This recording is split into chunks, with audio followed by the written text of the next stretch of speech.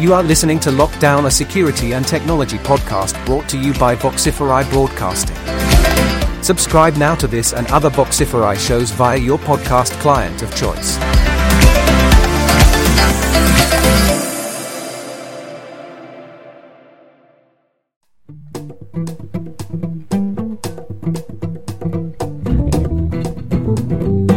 You are listening to Lockdown, recorded live at RSA Conference 2016. Brought to you by Red Hat and TheStack.com. Recorded live at the Moscone Center in San Francisco.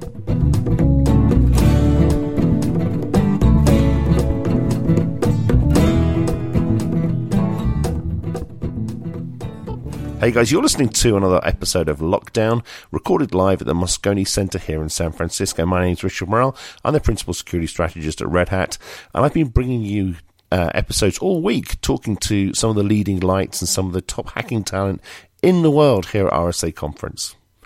Now, if you look at the North and South pavilions, you'll see major security vendors, Fortinet, F5, Cisco, HP. You can't throw a peanut without hitting a major security vendor.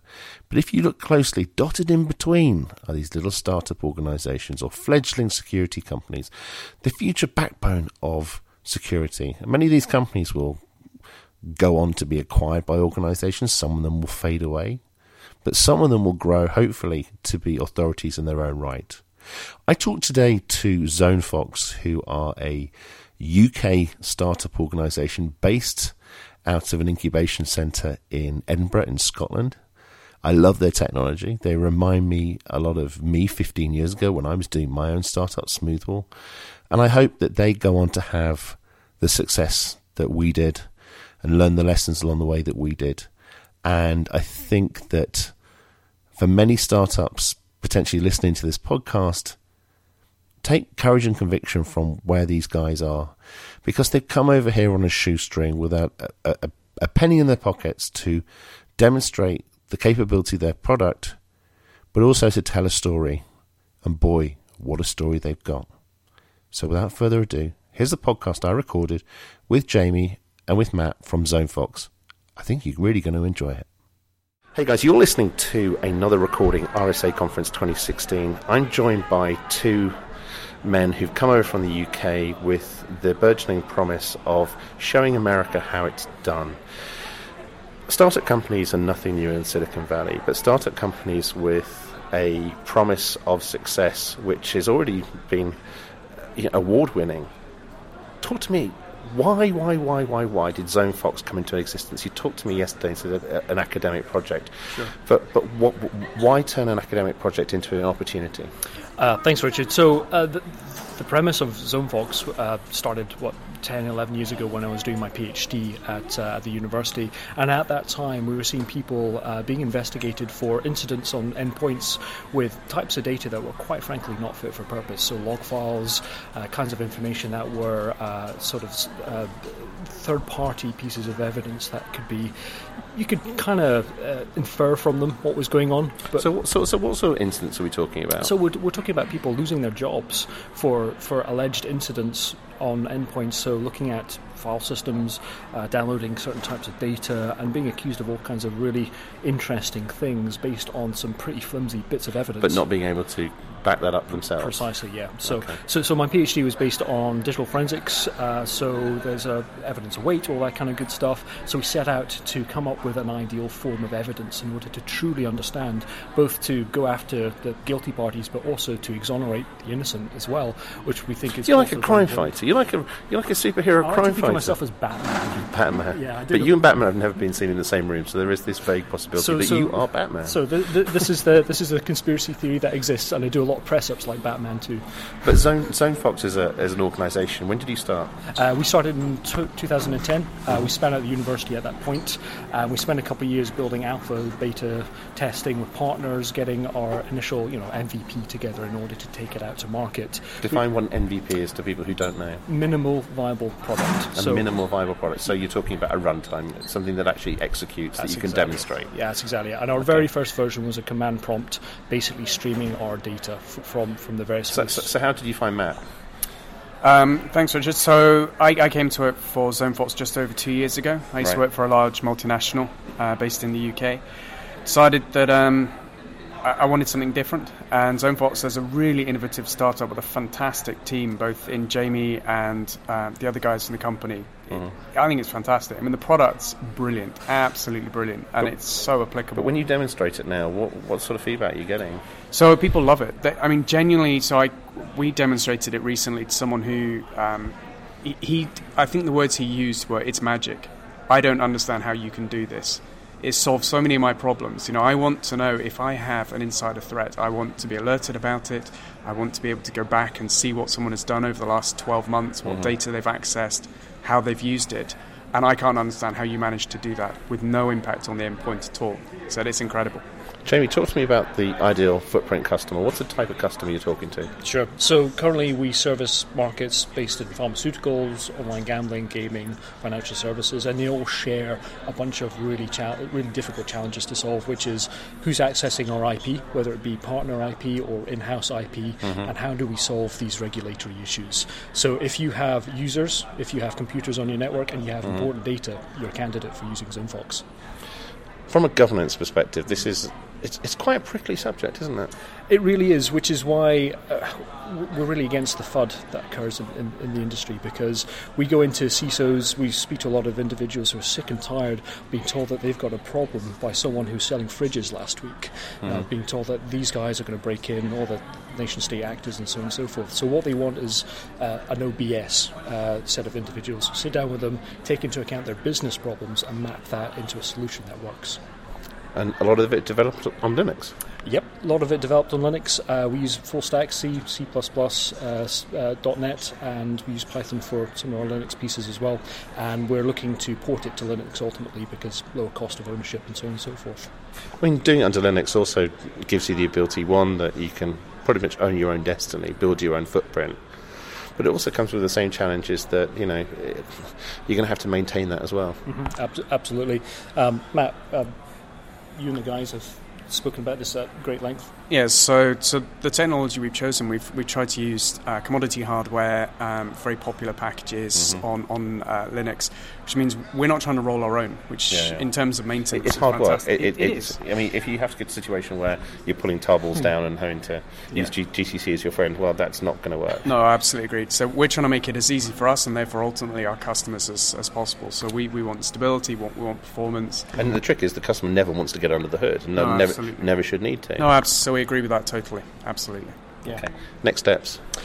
So we've just launched a machine learning component that allows the system to learn good from bad. So right now the system is based on a rules-based infrastructure which allows you to map your policies, so ISO 27001 or HIPAA, for example. But that's fine for telling you about the things you know about, but the unknown unknowns is a really tricky area. So we're aligning that with our machine learning capability. And talking about commodity hardware, we've decided to go from a set of approaches, well-known algorithms, well-known capabilities. It's taken a while for the R&D to catch up with the reality of what's required in the market. I mean, for example, we were looking at using graphics cards to do it. Do the processing from the CPU it's just not going to fly. So we had to find a way that was sensible. PlayStation. Yeah, that's exactly it.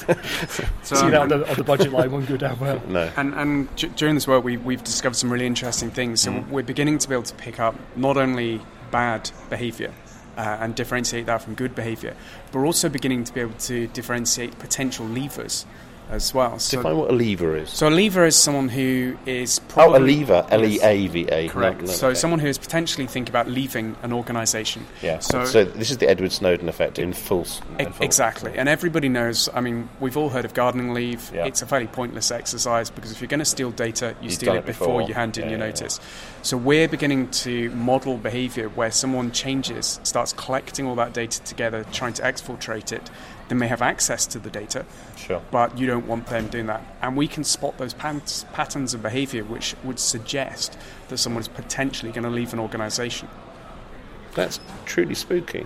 It is, and we saw this last week with a very large global pharmaceuticals company, and we picked up one of their team downloading massive amounts of data, and it triggered an alert. And when we looked into the history we'd built up about this user's activity, she had pulled together tens of thousands of files, and it turns out one of her peers had been let go, she was concerned she might also be let go. So she thought she'd harvest the data just in case before she left. Normal networks wouldn't even think about picking it up. No, so, the algorithms we use, we looked at neural nets and we steered away. So we're using Bayesian maths for this stuff, which we find is far more lightweight and more effective, and far lower hardware requirements as well. To your point about it being a difficult subject to broach, I mean, to be perfectly honest, a lot of the people we speak to are more concerned about accidental data breaches, and it's about lack of training, lack of awareness. So a huge part of what we do is about understanding how effective training has been, how it could be more effective in the future, and measuring what has been fairly unmeasurable until now, and giving those as a set of feedback metrics. Yeah. And the other thing we see a lot of interest in is around compromised user accounts, because of course there may not be a person at the end of that user account collecting data, doing whatever. It could be an account that's suddenly behaving differently because it's not the user who's in control of that account anymore. Sure. Yeah. So we can potentially rooted network. Yeah, absolutely. So someone's been phished, someone's account is now being used to harvest data and off-site it, exfiltrate it, and we can spot that. So put my Batman cape on, we can show that those individuals are actually innocent. Innocent until proven guilty. Well, the individual may be innocent, the account may not be. But again, how many companies, they collect the laptop, they collect the mobile phone, but they don't shut the account down? Yeah, absolutely that. And we've come across some really interesting examples of admin accounts which were created for a specific purpose. People forgot about them, they're still live. And these accounts could be used for anything. Which goes back to one of the recurring themes of the silos in organisations where cybersecurity is typically a function left to the techie guys and get on with it, whereas we all know it's got to be a board level concern. It's got to be risk reporting metrics that are visible, that are as easily understandable to the board as, say, I don't know, their operations or finance metrics. Have you thought about migrating some of this CPU power to the cloud to do it remotely, or is it purely because of the nature of the customers you're working with, it just can't? So we do. So ZoneFox runs both cloud or local. We don't mind. So, but what about things like privileged data? I mean, do you have to spin up a new instance? So it's a really good question. At the moment, we're running single-tenanted on the cloud. So each customer has their own segregated installation. So they've got jail-rooted. Exactly. Right. So only they have access to that data.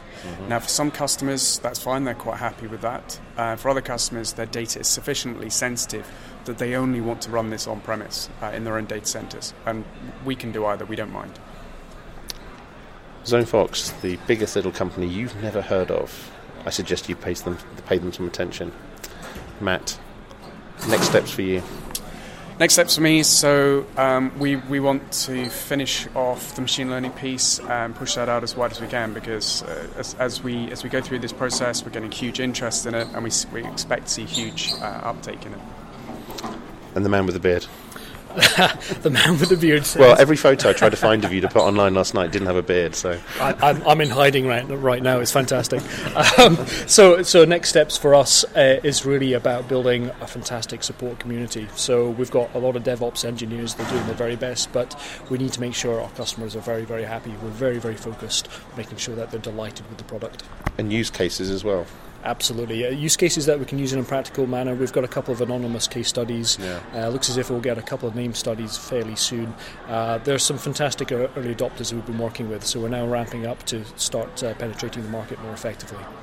Congratulations on all your hard work today, and as a fellow, I wouldn't say inventor, but a fellow coder, a fellow developer who understands 18-hour days and lack of money.